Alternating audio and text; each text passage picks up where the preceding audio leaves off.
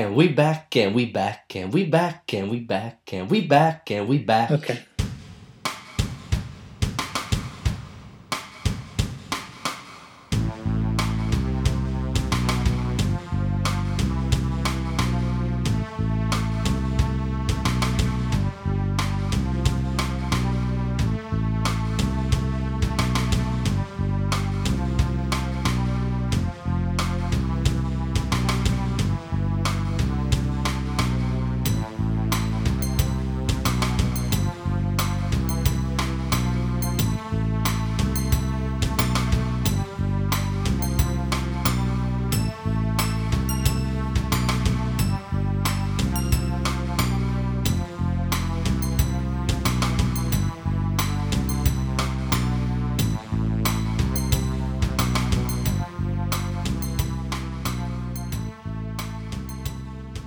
Welcome to the All Time Podcast, Season 2, Episode 1. We are going over the year 2010. We still don't have our mics figured out because we're recording this right after our bonus episode. So bear with us. In our basement, so let's hope you don't hear too much echoing, but hopefully we will be fixed and up and running by episode 2. You may have heard the cat purring in the last episode, which is great. Yeah. So if she comes back around... She needed to take a shit and the door was locked. Interesting about this decade thing, we don't need to talk about what we're up to, what's in the news, what we're listening to, because there will be a 2019 episode at the very end. But, you know, we're starting at 2010. That's 2010, how we do it. the decade, it's been a big last 10 years, and going over 2010, it really took off with a bang. Yeah. The first great album of 2010, as we noticed from looking back, was an alternative album. Yeah. Vampire Weekend's second, Contra. That's probably, in my opinion, the first great album of... I think I could say that. The first... Great album of the decade. They were following up off their second one that made a bit of noise. They were getting a lot of comparisons to Paul Simon. That was pretty much the only comparison they were ever getting.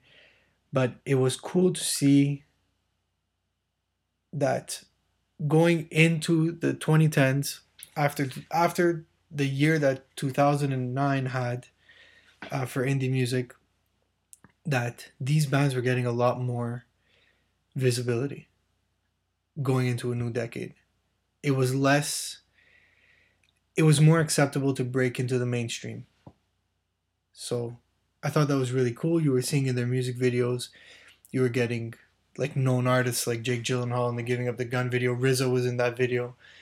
And it was cool to see, like I said, people from hip hop, people like in entertainment, popular people in entertainment infiltrating indie music. That was really cool.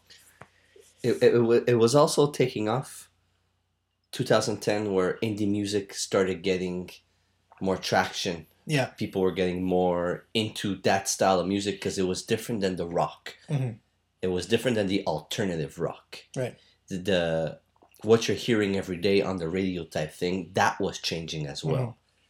And Vampire Weekend did a really good job with the way they made their music. And for somebody that only listens to hip hop, they caught my eye. And we had the discussion when that album came out. I was like, this is a really good album. Because it's not your typical, especially for somebody that like you, that you're drawn to hip hop, which is a genre that whether we like it's easily grouped as things that as a type of music that sounds so much the same. You probably feel that way about indie or rock bands. Yeah. So when you hear a band like this come out and they're like, they sound the way they do, of course it draws you right to it. They did a great job with promoting themselves in a way where they were making their music differently and they were rolling out their music videos differently. It wasn't the same thing that you're used to. No, for sure. You said something that was interesting about how indie music was like at its peak and stuff. Yeah. We often talk about like once you get towards the later part of the decade, a lot of people weren't. They don't keep up with. They don't do their homework. No. So you'll like certain artists, but you won't know what inspired that artist. In the year 2010, the festival circuit started getting really big. Oh, The yes. Coachellas, the Lollapaloozas, the Osheagas. It was a thing to go see that. And what was so great about them was how you would still get, like in 2010, I went to Osheaga. The first time? No, had been before. But that's where I saw Pavement. That's where I saw Sonic Youth. And like not at a small stage shoved in the back to end the night. They were right, like Pavement, right before the National and Arcade Fire. And you get a taste of what inspired. And you're there to learn that. That's done now. Yeah. Nobody wants that anymore. No. I agree with you. And to get back to the way indie rock started getting bigger and bigger and bigger, the people that were listening to different styles of music, Mhm. like the hip hop, they were being brought into a different sound, like it was something new. Yeah. There is the bands that all these guys look up to, Mhm. but it was a newer sound. It was fresh. Yeah. It wasn't being done. Would you also say, because you said about people that listen to different types, that was also very uncommon. Whereas nowadays, like there's more, despite you're not doing the homework as much, you probably like more things because more is accessible to you. I find that interesting how that transition happens in the 2010s where people who used to listen to one type of music specifically or associated to a specific genre starts branching out. And we're going to talk about the artists that do that later, who we think do that. Yeah, I don't think it was very common in the 2000s that if you, and we said that too in the 2010s episode, the albums like the Raekwon Cuban Links 2 or Mos Def's The Ecstatic at the end of the decade for hip hop didn't quite get the merit they deserved to the general listener. For sure. Unlike now, where those albums would have probably been like... And what I found interesting about people that listen to indie rock, yeah, a lot of the times they listen to hip hop. They have their roots in certain areas in hip hop, whether it's the underground hip hop, yeah, whether it's the southern right. style of hip hop, Mhm. the West Coast. Mhm. People that listen to indie listen to hip hop. Right. It's kind of like it meets in the middle.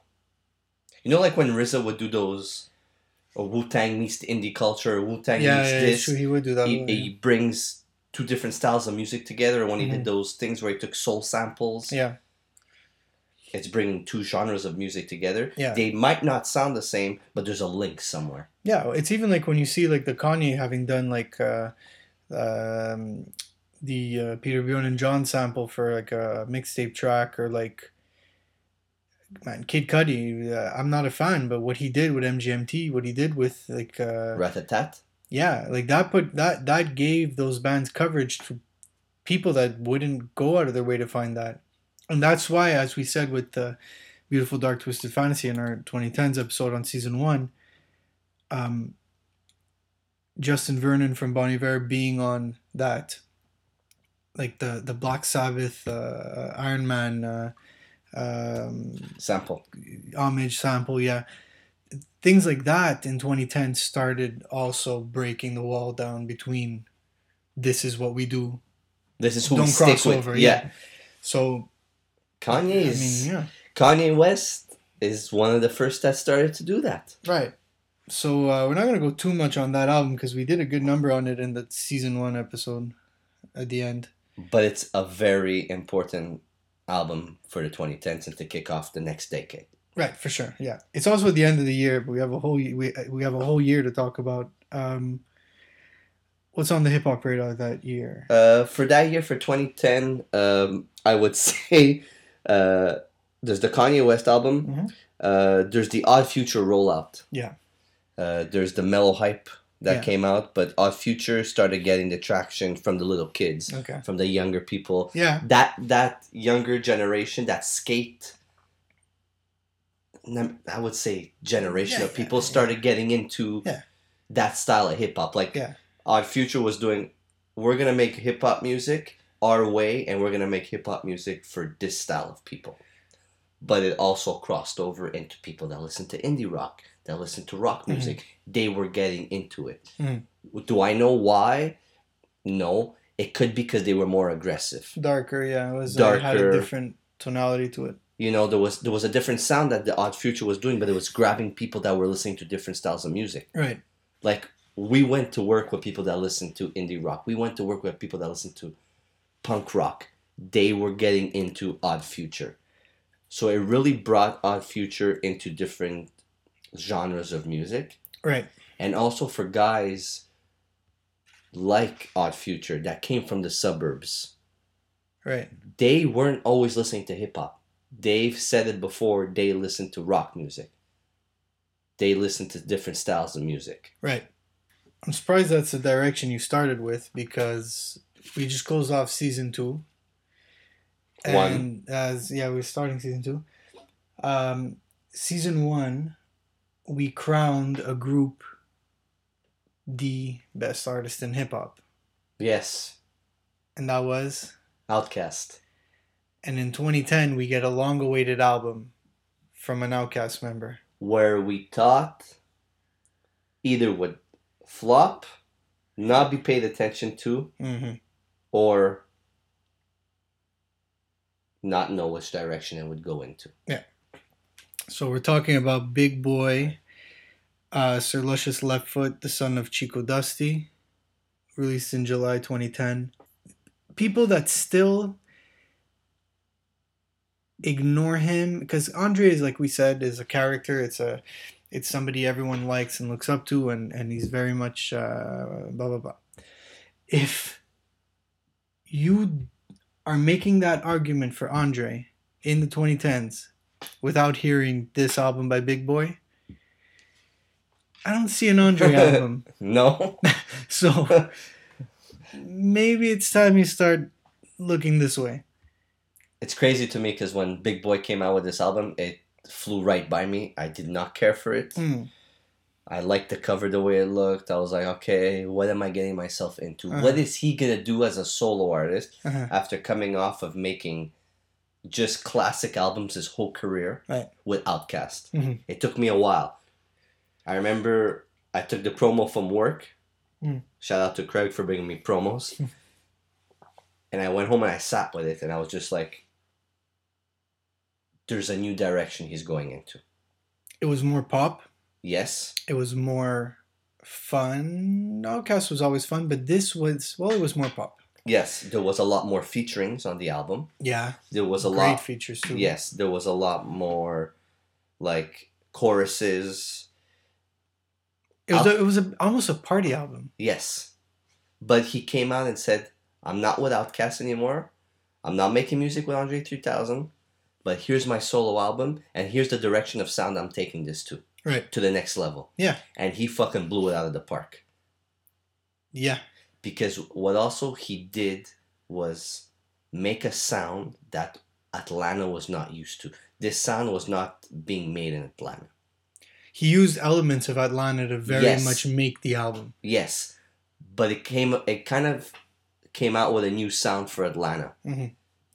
His rapping on it was just beyond incredible. Yeah. Changing up flows. Right. But what I really liked about it was very musical. You had the Jamie Foxxes on the choruses. You had the T.I.'s rapping. And each song... Janelle Monáe. Yes, Janelle Monáe. That's... I don't know if she put out her Arcandroid before this, but 2010 is the start. Well, I mean, she had her EP, but 2010 is the start of Janelle Monáe. Yeah. Being pushed by Big Boy and by Puff Daddy. Right. But Big Boy really did something where kind of went unnoticed at the beginning, but then took traction later on as the year went by. Yeah. Because he did something incredible with this album, and you know what? He's still doing it now because he's still coming out with solo albums. And they're good. They're still very relevant. yeah. He's still relevant. Right, he works a lot with Run the Jewels as Yeah, well. Killer now, Mike. yeah. He's still out there. He's still putting his name out there. He's still rolling out the Outcast, but really the big boy name, and put himself. It stamped himself as one of the greatest MCs. What else you got? There's two downfalls in hip hop that year. Okay. Let's start with Eminem. Eminem comes out 2010, releasing Recovery. Yeah. Okay, so he came out with, I would say, 2008, 2009. I'm really bad with Eminem release dates. The one with the pills. The one with the pills. Relapse, which was, I would say, another Eminem album. It was all right. He still had his Eminem roots. On that album, yes. yeah. Okay, produced by Dr. Dre, 50 Cent featuring, all that stuff. But then comes out with Recovery, where he always was mainstream, but started to do the music for the radio. Started to do the music that people were like, hold on a second. What the fuck is going on with Eminem? He was better as an alcoholic and on drugs. Yeah, which you can't say. It sucks to say that, but he started doing. I feel like that would be most artists. He started doing the music that he was making fun of in his previous albums. The songs with Pink. He did. The songs with Rihanna. Yeah. This blew over in the charts insanely. Didn't he recently even do songs with Ed Sheeran? Well, Sheeran's whatever. Yeah, he did songs with Ed Sheeran. Yeah, he goes to get those pop artists and... So he's really doing something that he would never do. Mm-hmm. And to me, as a hip-hop artist and as an Eminem fan, quote-unquote, was just horrendous. It was off. It was off. It was horrendous. It didn't sound good. Yeah. It didn't sound like it fit his style. Mm-hmm. And I found myself, and I'm sure I could have this conversation with people, because I know Tyler, the Creator, said this, but Recovery is probably his worst piece of work. It's terrible. It's horrendous. Yeah, it's very bad. But the people outside of hip-hop, I would say the people that like the pop music, that are fans of the Rihannas, that are fans of the Taylor Swifts and all that stuff, are going to like this. But as a hip-hop artist, he shut the bed. It's fucking terrible. He did. And since then, I decided I am not going to listen to anything Eminem puts out after that. I will maybe give it a shot. But you did try Marshall Mathers too. And I tried the last one that came out last year, 2018. But it doesn't sound as horseshit as this. But no, he stepped it up to some. Yes, but at the same time, I can't listen to you can't listen to this album in full at all. It's hard, And it goes to show where people that like shit music are gonna buy this album and it's gonna hit the charts. Point final. Yeah. So we're gonna move away from Eminem and go to Lil Wayne. 2008, he came out with Carter 3. 2008, 2009. We'll re-listen to episode something 9 later. Yeah, I think it was 2009. I'm confident it was 2009. Yeah. So Lil Wayne was at the top of the mountain. He was probably the biggest hip hop artist at the time. 2010 hits. He comes out with a rock album. Oh yeah. Playing guitar. We're going there. Playing. Well, he started doing the songs with Kevin Rudolph and all that shit. Yeah. He wasn't. But the image of I am the greatest. I am gonna do something totally different. And flopped. But people were listening. People listened, but look, it was horrible. We worked very bad. We worked at HMV in the time, and when this album came out, the shelves were fucking empty because everybody was coming to get it. Yeah, you got a nice Eminem song on there too. Actually, that song was probably the better song, the best song off it. What song was it? Drop the World. You like that song? No, I'm saying if I have to pick a song off this album, that's the one I would pick. But Rebirth, really, to me, I was just like, this guy's fucking ridiculous. Right. This is also when Free Weezy starts. Yeah, where he goes starts to prison. His prison sentence in 2010. For what? I don't know.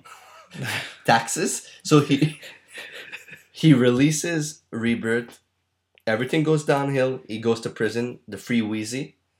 But probably the most important thing of Lil Wayne's downfall, Mhm. musically, Mhm. would be Drake.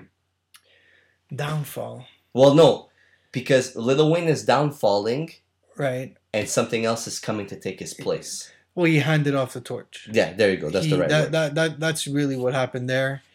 And yeah, that very good point to bring up. Was it so his first album, Thank Me Later, came out in 2010. Yes. It wasn't. It sold. It was a hit commercially. It caught people's ears like crazy. Right. But I remember when that came out and we had the discussion about Drake on the last episode. Yeah. Was that I didn't think that album was like anything great. Yeah. It was fine. Today I'll turn around and say, you know what? Some of these songs actually did better over time than when they first came out. A bit like the 808 style. You know how we said that too, how the 808 sound is Drake is a product of the 808 sound in some way. But So Far Gone was a mixtape that was so big in 2009 that he followed up with this, that I'm surprised there was even a career in line for it after this.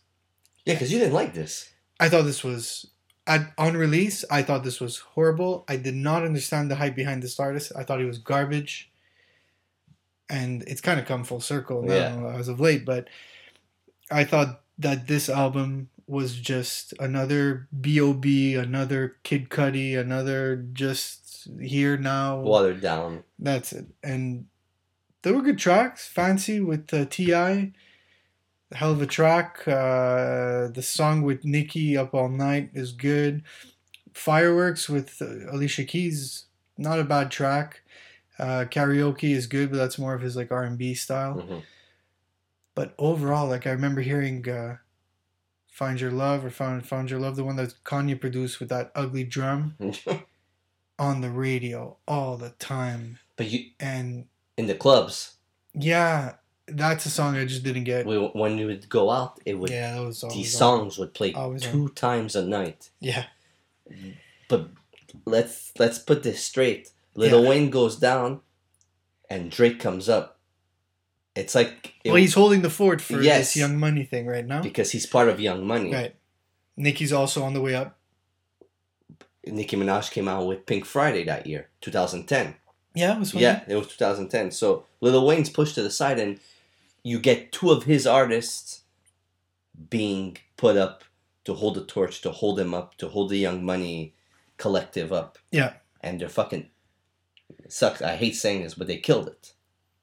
Because they were getting his fans and getting different fans from it. Drake was getting more female fans. Nicki Minaj had the more female fans. These songs, these artists were playing in clubs. I used to hate going to clubs. B-side, A-side, whatever, the Pink Taco, all those places, and that's all they were playing. They held the fort, yeah. Yeah. And I still don't get how.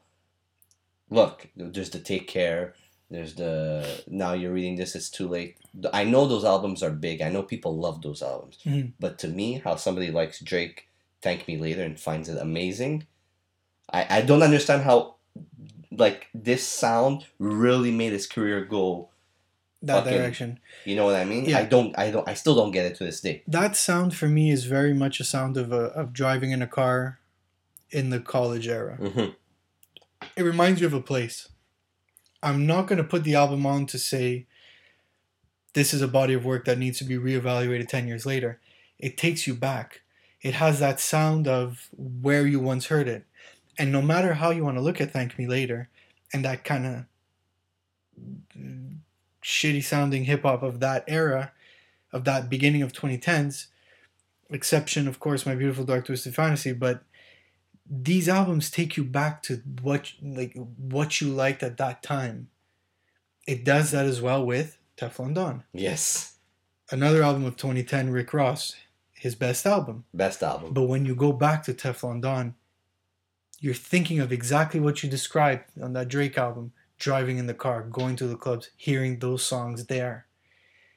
You're not hearing it to say, how does this sound 10 years later?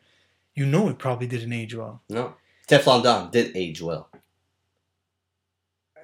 It has parts that aged well. There's some tracks that are very much a product of 2010. Hip hop is a music that's very dependent on technology. As we said in that 80s episode, technology is always changing. Yeah. What these producers are using becomes obsolete. Yeah. Well, we can't record on mics today because our mic box is obsolete. Yeah. Sassy So- shit. Right. So technology changes. At the time, this kind of tech was this gear was popular. This is what they used to make beats, and now, it was abused at the time. When you hear Big Ross time. albums later, like a God Forgives, it's clean. It still has it could have come out today. Teflon was using a bit more of that. Yeah, for sure. But to me, those years, the 2010 years, like I would skip over the Drakes, the Eminems, the Lil Waynes, and I found myself really into underground hip hop or the anywhere between underground mainstream, like the Currencies, Pilot Talk. I found that Pilot was- Talks were good. the Pilot Talk 1 and 2. That Those year, were 2010, they both came out, but Pilot Talk 1 really took me Yeah. to was another good. level, and I was just like, holy fuck, what am I listening to? Yeah. Having Next Snoop level. Dogg on his album, having Mos Def on his album, having Big Crit. Crit Yeah. Was Here came out that year. Yeah. 24 songs. What do you think? Because I know Currency was also a friend of Wayne's and was like Yeah, on Carter. people too. like he was well known, even though he kind of remained underground. But like, what happened to guys like Currency that were supposed to take off more? Like, Pilot Talk was amazing. Amazing. People could listen to Pilot Talk now and be like, He was ahead of his Who's this time guy? Yeah. with the sound. how did this never become more of a? Was he lazy? Was it not? Was it that? I think look at the beats Drake chose. Look at the beats Lil Wayne chose. Mhm. Currency did not want to rap over stuff like that. Currency is more laid back. He has more. The beats, he chooses his beats differently. Yeah. It's more laid back beats. It's more soulful beats. Yeah. He's using different technology to make his beats. hmm And I think I saw him live in 2010 or it was 2011. I don't remember which year. It was actually brought my brother to that show because he opened up for Method Man. Yeah, I remember you wanted me to come. Yeah. And it was more laid back. It was more like driving music. Didn't he break his leg? He was sitting down. Yeah, basically the stage was an airplane Mm. with couches. And they were just sitting down. He had a broken leg and he was just smoking weed. Okay. But it's a different sound. And he was running with Lil Wayne with the Carter 2 and just didn't want to do that sound he wanted. Do you see Currency on a lollipop type beat? I actually can. I can't see him on I can't see him on what Drake did on what most of Drake Yeah. did for Thank Me Later for sure. That's no, that I wouldn't see. No. Kid Cudi also came out with Man on the Moon too. In 2010. 2010. Again, that album we said was it in an episode that we said it was overrated? We discussed that.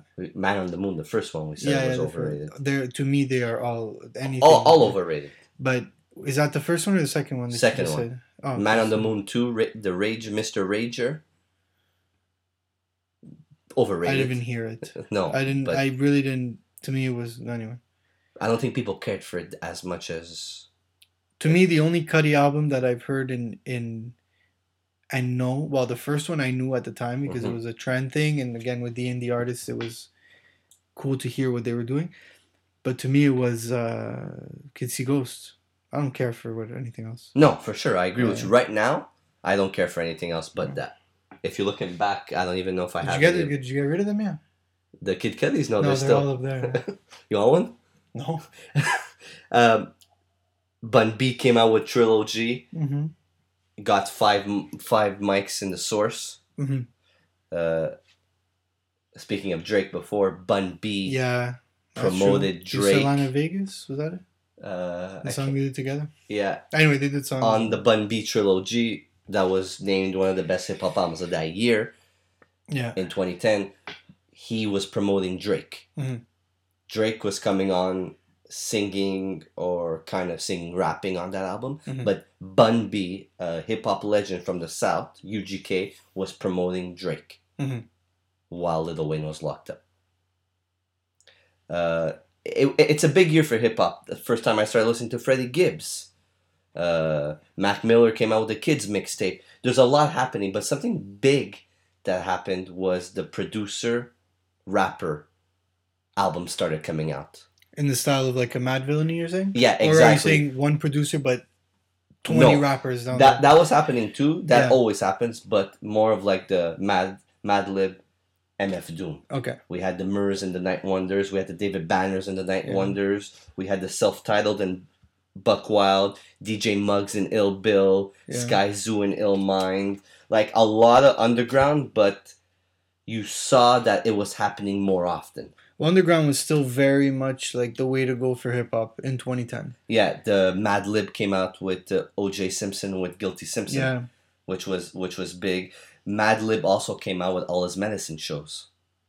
Okay. Yes. Yeah. in Yeah. He did. 2010, Yeah. which is huge. Freeway and Jake One. Remember that album Yeah. with it's a money I clip? was looking at it before. Yeah, it's like that all came out. So there was a lot more of the producer Yeah. rapper happening. True. There was also Gangrene, Alchemist, and Oh No. Like a lot of the underground was shining.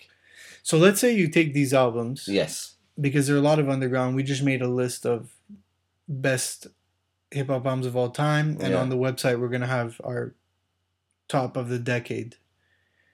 Are these albums that you feel remain worthy of that status, of being placed within? Because we complained about the Pitchfork stuff in the bonus episode.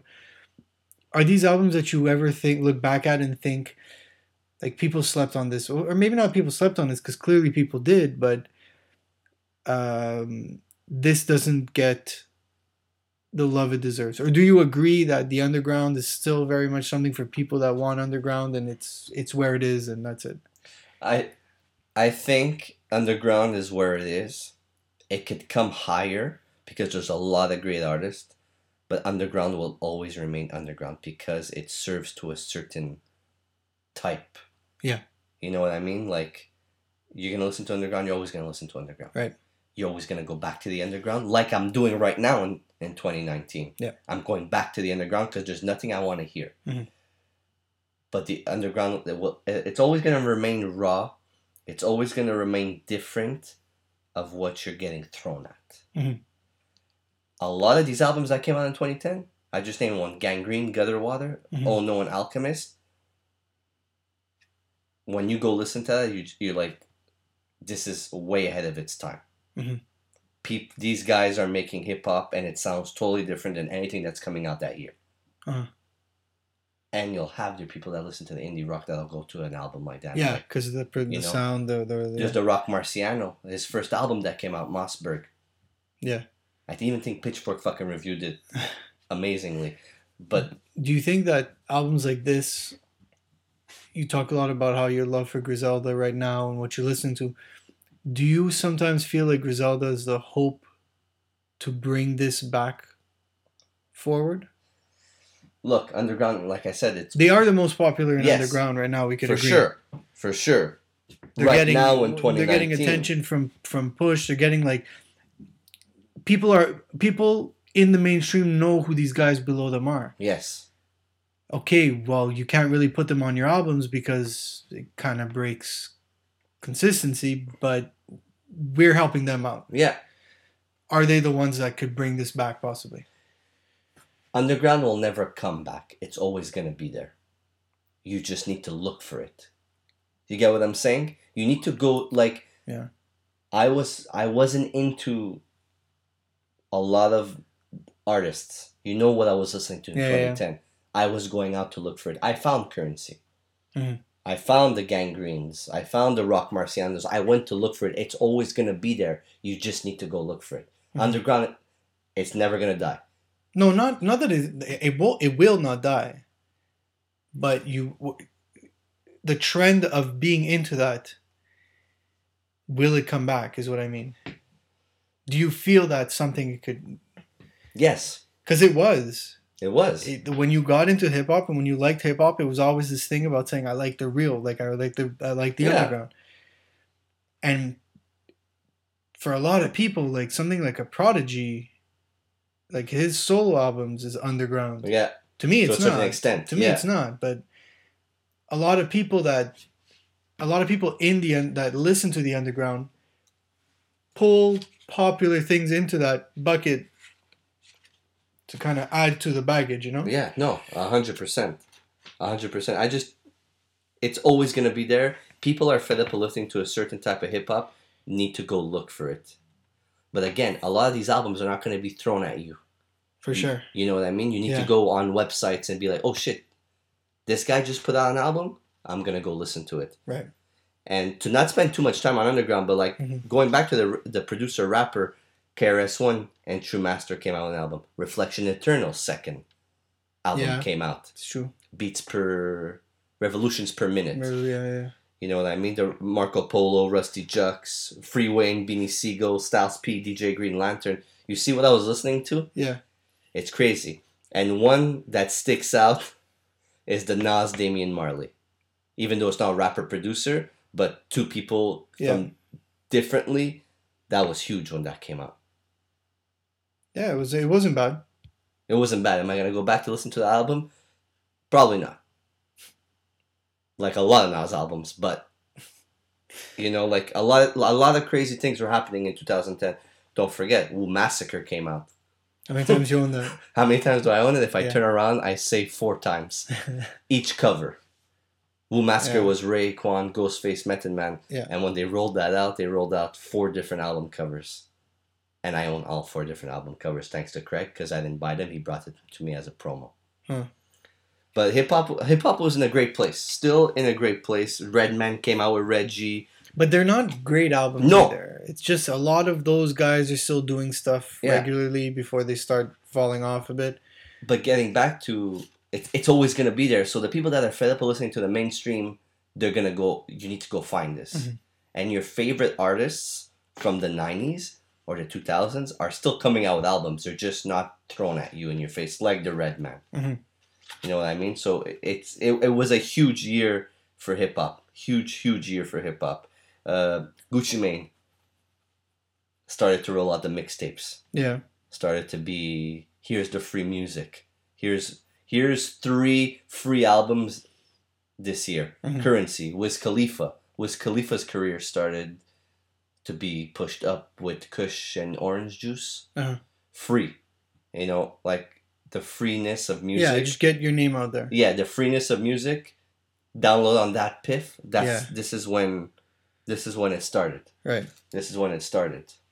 But I think we should get into. Well, you want to take a break? We could take a break. Yeah, let's take a break. All right. Thanks for hanging in. We apologize again for the mic situation. I mean, bear with us. Yeah, I will be fine by episode 2. It's just a podcast. Jumping back into 2010, quick tribute. Well, not tribute to the 90s, but a great Britpop band from the 90s reunite, which is Pulp. They didn't put out any new music, but it's cool that they got back together. But Damon Albarn, Britpop legend from Blur, makes a comeback with Gorillaz after 5 years.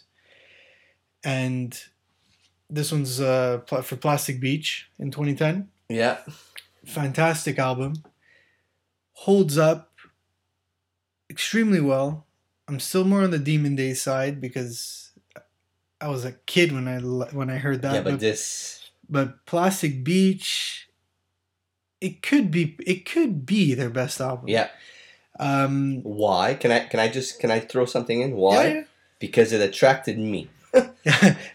Fair, yeah. Fair. Well, but wait, Demon Days had plenty of guys you liked. Yes, Del the Funky Homo Sapien. No, he was on that. That was the one. De La Soul was on that. Yeah, Doom was on that. Yeah, but I just really liked how they did this. Like, the song sounded like they didn't miss a step, but they sounded like next level. Right. It didn't sound like Demon Days. They went out and got Snoop Dogg for the opening track, which is so fun to hear every single time. Members of Little Dragon are on it. They brought De La Soul back. Bobby Womack, legendary soul singer. That was cool. That was really cool because I didn't know who this singer was until this. That put me onto it. Mos Def was on it. Back. Twice actually on that one. Back. But the coolest thing about this album to me, and I know Damon had been in The Good, the Bad, and the Queen with members of The Clash. To me, it was seeing Mick Jones, Paul Simonon back together as the surviving members of The Clash with Gorillaz. Brought them on tour. So they go on tour for the first time, Escape to Plastic Beach. Plenty of guests are there. So it's their first rollout as a band on tour with visuals, with guests. Imagine having to get all these guests all the time to follow you on tour. Fly around and shit. Like you're pretty much like a Gorillaz tour must cost them crazy money. You saw this live? Escape to Plastic Beach, I went with Tom. Tommy. I brought Tommy to that, yeah. Really? I had no one to go Shows with. our friendship was in the gutter. That was probably the most mind-blowing show because in my head I was never going to see Gorillaz. For sure. And even after seeing them 2 times after Escape to Plastic Beach, there's this... I don't have much memory of it, but I know I was there. It makes me so happy to know I was there. That's crazy that you went. Was Mos Def there? He was not there. Of course not. I also want to throw in it was the first North American tour date they ever played. They may have played festivals, but Montreal was the first North American tour date for Gorillaz because it was the first North American tour. So it was super special. Was De La Soul there? De La Soul were there. Bobby Womack was there. The guys that sing on White Flag, I don't know that I forget their names. Snoop was up on the screen, so it was all it was all like synced up. What's his name from Far Side was there. I want to say Del was there, but I'm probably wrong. Could be he's there because he's already toured with them. He has toured with them, but anyway, it was fantastic for to get to see that. But like groups like that, like sometimes I wonder, and I ask you this, but I could ask you it now because we're talking about it, and you could elaborate. When you're a hip hop fan, exclusively for hip hop, and you see a band like a Gorillaz, and they're collaborating with guys you listen to regularly, what is it that still prevents you from breaking over into, I need to own this album, I need to hear this album, you need to do what I do with this album? I've owned Plastic Beach. Really? I think you've given me a copy of Plastic Beach. I used to own Plastic Beach. Okay. It's not in my CD collection back of us, but I used to own Plastic Beach. What prevents me from breaking into that style? Because I have too much to listen to. Okay. Number one. No, you keep up. For sure. I keep up. I have a lot to keep up with. Like in hip hop, there's a lot to keep up with because there's always new songs. There's always new freestyle. There's always new album coming out. There's a lot. But my problem with certain artists, or most of the artists, like the Gorillaz, I could listen to a full Gorillaz album. Okay. Vampire Weekend, I could listen to a full Vampire Weekend album. Grizzly Bear, I could listen to a full Grizzly Bear album. You kind of went so the other end. No, but I'm telling you what I can listen to. But like, there's a bunch of artists that like Broken Bells. I can listen to a full Broken Bells album. I think that was 2010 too.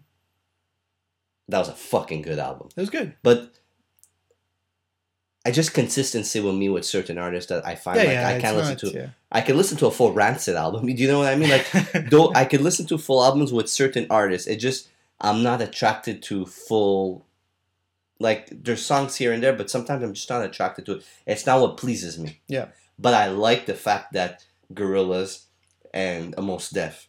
I like the fact that you're getting these people together from different genres. I like that. Yeah. I think it's cool. And I don't know what year this came out. It was Black Rock. It may have been 2010 or right before that. No, it's not. It's not 2010. No?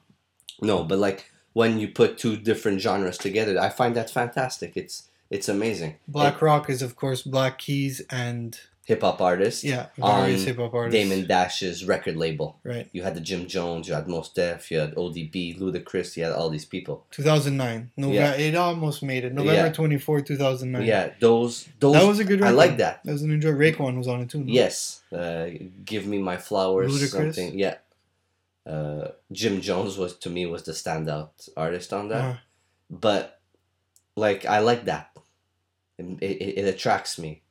There's some artists Yeah, it's fair. you know what I mean? And I'm not knocking them, it's just not my cup of tea. That's fair. But like look at the Roots.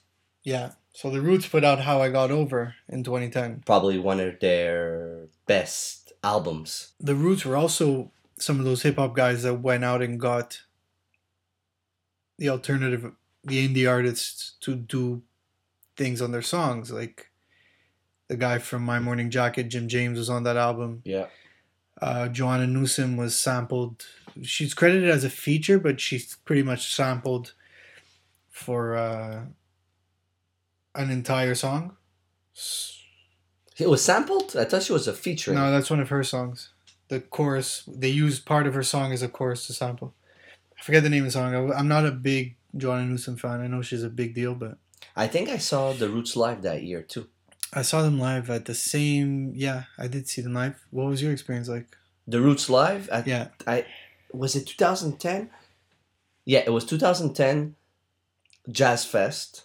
No. Yes, Jazz Fest indoors at Metropolis. It may not have been that year, but tell me what you thought.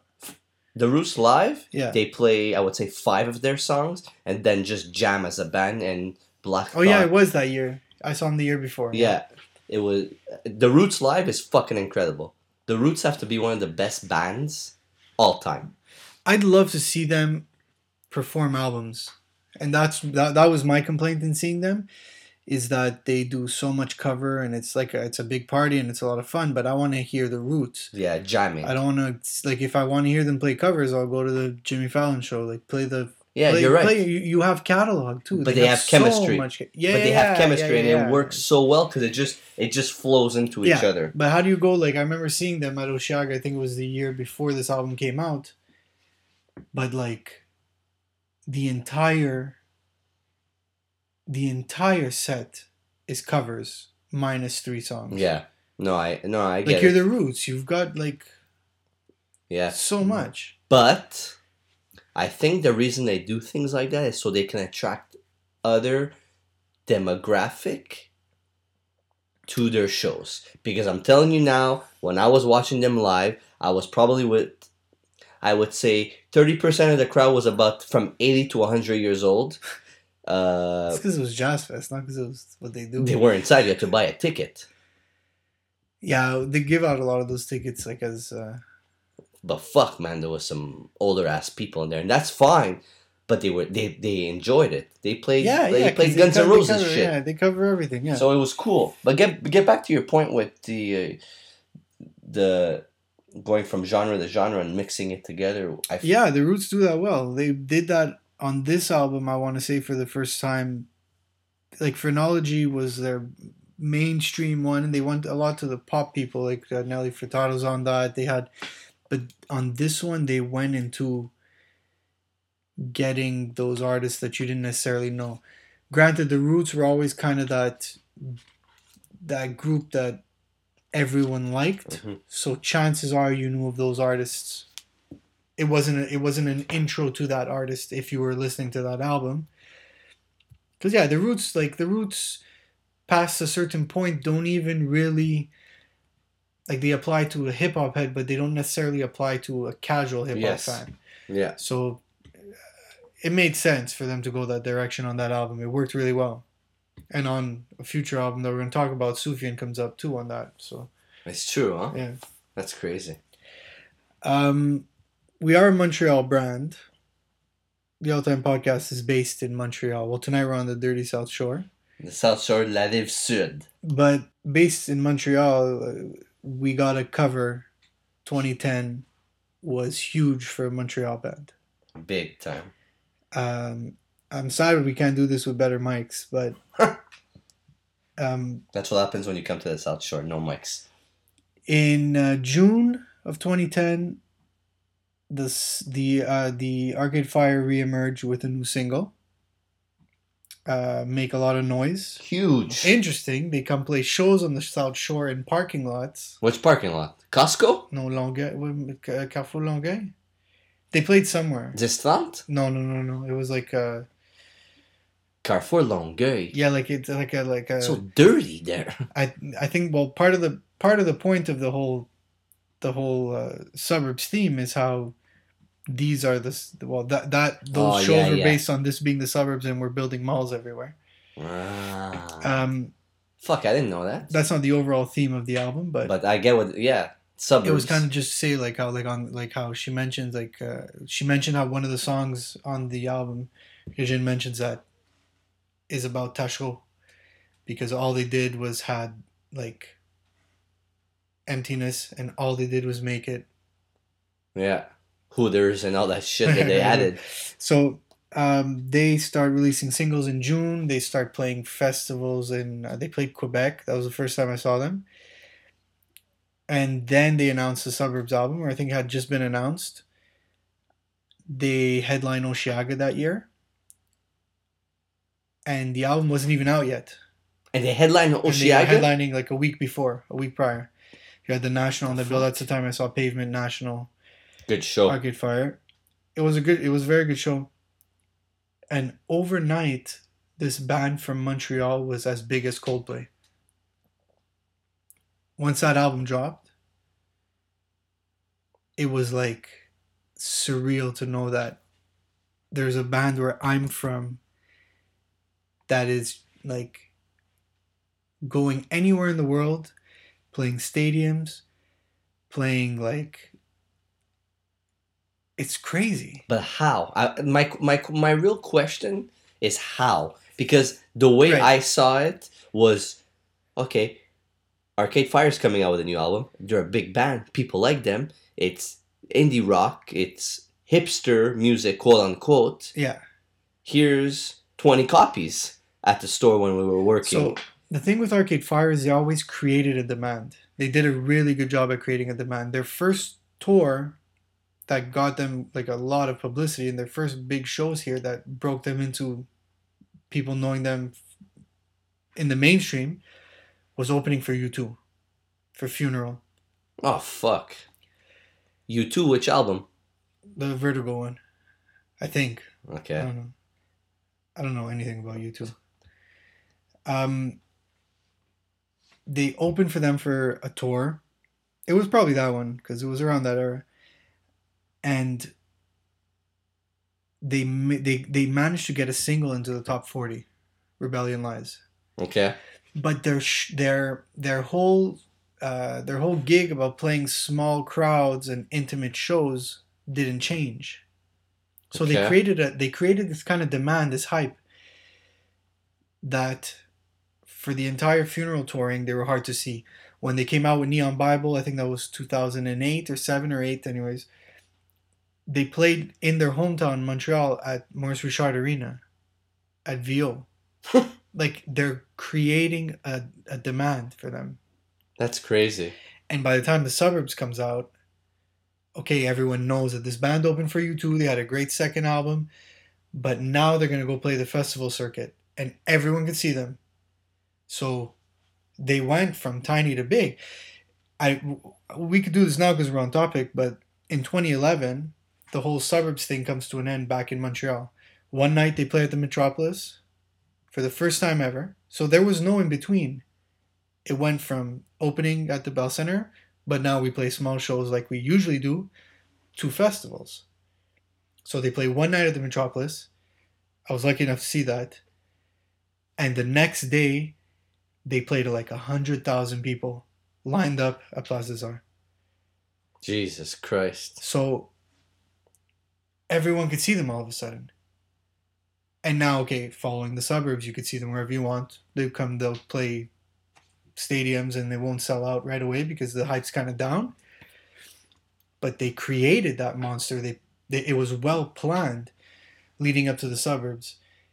And it's interesting because at the time I saw it as The Suburbs being an album that, like, I could take it or leave it. I'm Here for Funeral and Neon Bible. And at the age I am now, I wouldn't replace Funeral necessarily because that's like my youth, but I relate to The Suburbs. I relate to a lifestyle where you're getting comfortable, where you're settling. There's a lot of that on that Yeah. acceptance that I find it's probably, it might be their masterpiece now that I'm older, and that's they well throw that out there too. They won the Grammy the next year. It was aired in 2011, but it was for the 2010 Yeah. year. They win Best Album of the Year. Kanye wasn't invited. He tweeted from home, and he actually had good things to say about them winning. So this band made noise. They created this thing From Montreal. from here. Okay, some from Houston, some from Toronto, but Based Arcade here. Fire is branded Montreal. The crazy thing about this album is I remember we were working downtown together. I wasn't working with you yet. No? No, I was not. I'll explain you why after. Okay, explain why after. But the album came out and we only had like 25, 30 copies. Yeah. And then all of a sudden, we had like fucking 300 and it was flying I'm gonna tell you something. off the shelves. You had 300 at launch. I did? Yes, because they put out 8 different covers, Oh, fuck. See, I For don't the remember album. that. and I wanted the original one that you could find now, which was not stupid on my part, but it was the nicest one. You have it? Yeah, well, it's the one you could buy. Okay. It's the only one that they still make. But at our store, we received 10 copies. I wasn't working with you yet, and none of them were that. So I called your store and I said, "Do you have all the covers?" They said, "Yeah." Finished work, came to get it. So Yeah. they And were you bought. the cover that I thought was the one I like. I basically ran around for a cover that I could now get any So- day of the week. So, you had 10 copies at your store? Yeah, well, we weren't. How the fuck did we have 300? Well, you got to remember, I worked at a store that like people would come in for the M&Ms, people would come in for Booba? Booba, MC Mario. It wasn't. Nobody cared for that. Yeah, but The staff would buy that. yeah, that's true. It was, again, it's crazy. It's crazy to see, but I remember seeing these guys sell music at the store, and it kept selling and selling. And again, you're talking to a guy here that fucking hates everything but hip hop music and doesn't understand why these things are selling. But the new Black Milk album isn't selling. You know what I mean? And you're just like, what's going on? Like the new Ghostface Killer Apollo Kids came out, but Arcade Fire is selling like crazy. Why aren't people coming in to buy the Ghostface album? Like, to me, like, I was just asking myself questions. But as you get older, you understand. And it's crazy. And being part of that time and working in music and seeing people give a shit and coming out Yeah. and wanting the physical copy of an album that you don't see that That's anymore. from home. That's from and home. it's from home. And people are coming to the store. You have the new Arcade Fire, new Arcade Fire, new Arcade Fire. It's huge, man. It's It's huge. It's cool. It's really nice that I could say I did But that. people gave a shit about buying music in 2010. And it was a beautiful thing to see. And I miss those times. Even though I'm not a huge Arcade Fire fan, but I respect them. It was a beautiful thing to see. For people to go out and buy music that you loved. So, we don't have an album to pick each that we like the most, like we did when we did the 10 breakdowns. But what were 5 albums of 2010 that, not necessarily that we didn't that we spoke about it, that we didn't, but like just 5 albums of your choice that Yeah, from 2010 that hold up today. Yeah, we're gonna be doing this for the next Yeah. next 10 episodes. I would say 5 that I really enjoyed that year would be Murs and Ninth Wonder for Never. Mm-hmm. I would go also with Ghostface Killer Apollo Kids, Gangrene Gutter Water. Gangrene is Alchemist and Oh No. I would go with Currency Pilot Talk. I would go with Big Boy, Sir Lucious Left Foot, The Son of Chico Dusty. And I think I have one more, right? and I would probably go, if I know how to count properly. Am I allowed to pick Rick Ross, Teflon Don, or Of course no? you are. Pick whatever you want. Yeah, and Rick Ross, Teflon Don. Okay. Yeah, those were the albums that stuck to me and stood the test of time. And just before I give you yours, Camuteo that year came out with King of Hearts, an album that he had passed away but had recorded with LP, produced with LP. Mhm. That came out that year also. That is a huge album, and to me, that was a fan of Camuteo, and he died unfortunately of lung cancer, but was still smoking cigarettes on stage. I just needed to mention that. Rest in peace, Camuteo. My 5 of 2010. I'm not gonna say Kanye West because we went off on the 2010s. I think I made it on the season one. I think I made it clear how much I care for that album. I'm gonna go elsewhere, and I'm also not gonna repeat the ones that you said. And I'm also gonna steer far away, not far away, but I'm gonna steer away from the albums we spoke about: the Vampire Weekends, the Arcade Fires, Yeah. the what else did we mention today that kind of came up in passing? Pavement.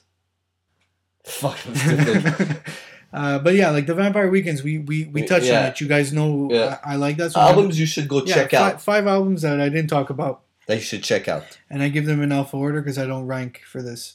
Ariel Pink's Haunted Graffiti, Before Today, is the name of the album. Gotta go hear that. It's very weird. It's very glamish. It's very. It's cool. Check it out if you like weird stuff. Next on the list, Beach House, Teen Dream. Oh yes. This album is regularly in my rotation. I shouldn't be telling you how good it is. You probably heard it, but Beach House Teen Dream is wonderful. That- Go hear that album. That too used to sell like crazy. That album sold like crazy. What was the color? It was the yellow It orange. was like a zebra, but white and like a off white and like Yeah, light okay. pinkish. Yeah, That album, man. Like I'll tell you something. Like that album, that tour. I saw Vampire Weekend tour Contra with Beach House Teen Dream opening, and there was a band called the Dum Dum Girls opening. Yeah, I heard about before that. That kind of went unnoticed, like towards the later. But Dum Dum Girls, Beach House, Vampire Weekend, one show. That's crazy. Deer Hunter, Halcyon Digest. Remember that album? I remember that album. The album cover might scare you off. I can promise you, it is one of the best rock albums of the last 20 years. Fuck, that's a big If there's a 20 before the year number, this is within arguably the 20 best rock albums of the last 20 years. Let alone forget this decade. This album is perfect top to bottom. It's weird, it's loud, but it's soft. There's so much going on in this record. You got to hear it. If you didn't, LCD Sound System, This Is Happening. Not much to touch on there. They were still within their routine. They called a hiatus after this, but this album is often remembered as their best album. I wouldn't say their best album, but a very, very good album by them. And last, but certainly not least, my other favorite album of 2010 that I didn't talk about in the episode because there's not much really to say about it. So it's always tied for me with Kanye. This album is The National's High Violet, which Can I touch on that real quick? Yeah. That album, when it came out, I remember I didn't understand. I still to this day I probably don't understand the sound of it and That's which fine. direction they were going into. Yeah. But knowing how much you love this album and knowing how much people love this album, I also think this changed certain styles and what was coming out after this and what the sound that they made. Yeah. To me, like, I can never listen to a full National album, but I get that this is what people want to hear, and the trend of that sound and the way they made their music, you see bands doing that up till now to this The day. National really put a and not only with this album, but the two that came prior were they're one of the most influential indie bands. That's a guarantee. People love working with them. They're always working. They're always collaborating with different like indie artists, fantastic songwriters, lyrically really well. They do their thing really well, and yeah, they're just I constantly have national stuff in my rotation. Yeah. It's hard for me to move on from it. Yeah, if you want to listen to this album, just make sure you listen to it in the morning. No, anytime. No. Any time of day. But yeah, I remember this album. You used to talk about it Yeah, this was highly. You've very probably special. seen them live about 67 times. Did you see them live that year? Yeah, before Arcade Fire at Oshiaga. Oh fuck! It's not the when the guy went into the fans. He's in the fans every night. Really? Yeah. Oh, that's crazy. Yeah. That's awesome. By the way, I named 6 albums. I just recounted. Sorry. That's fine. Starts Name off six. well. Should I name a sixth? If you want to name a 6, go name a 6. I'll name a sixth. Caribou Swim. Fuck, I remember that album too. That's a good one. 2010, man, was a fucking It started explosive it year. started like hard. And with this episode, you guys also know where each of us were with what we were listening to. Yeah. And in what phase of what we were listening to, where we were Mhm. working, because we were both working in music. It was a huge year. And I would say I also started to get out of the box towards the end of the year, where I was getting more comfortable with certain artists that are considered more mainstream, like Yeah. Kanye West, giving them more Ross. chances. Yeah, and Ross and stuff like that. And look, Ross is in Yeah. the 6 I just named Mhm. because I find the album incredible. And to me, aged the test of time. But we have a fuck ton more stuff to talk about coming up. It's pretty It's gonna be big. a lot of fun. I Look think. how crazy it is. It started 2010, Massive, explosive, indie hip hop mixed together, indie music going uphill, hip hop underground going uphill. It's big. There's if you guys have any suggestions, again, we always listen to what you guys say because we really, really, really love that you guys listen. If you have any comments on like the structure of the episode, because we kind of just went with like kick back and talk. So if you guys think it's not structured, if you guys have suggestions to how we could do it better, don't call us out on the mics. We get it. But if you have any other suggestions, we welcome them. But you just keep in mind that season 2 is basically 2010 till the end of That's 2019. it. So it's predictable. Next week is 2011. And we just want to give you what happened that year, the important albums that came out, things that happened, Our experiences. and just touching on not only hip hop but every other genre of music that we were listening to that year, and how music changed our lives. Yeah, I think that's. I'm good with that. Fuck, I'm good. Season 2 has started off on a good note. I like that. Sorry for the mics again. See you next week. Yeah, sorry for Mona if you hear meowing in the background. See you next week.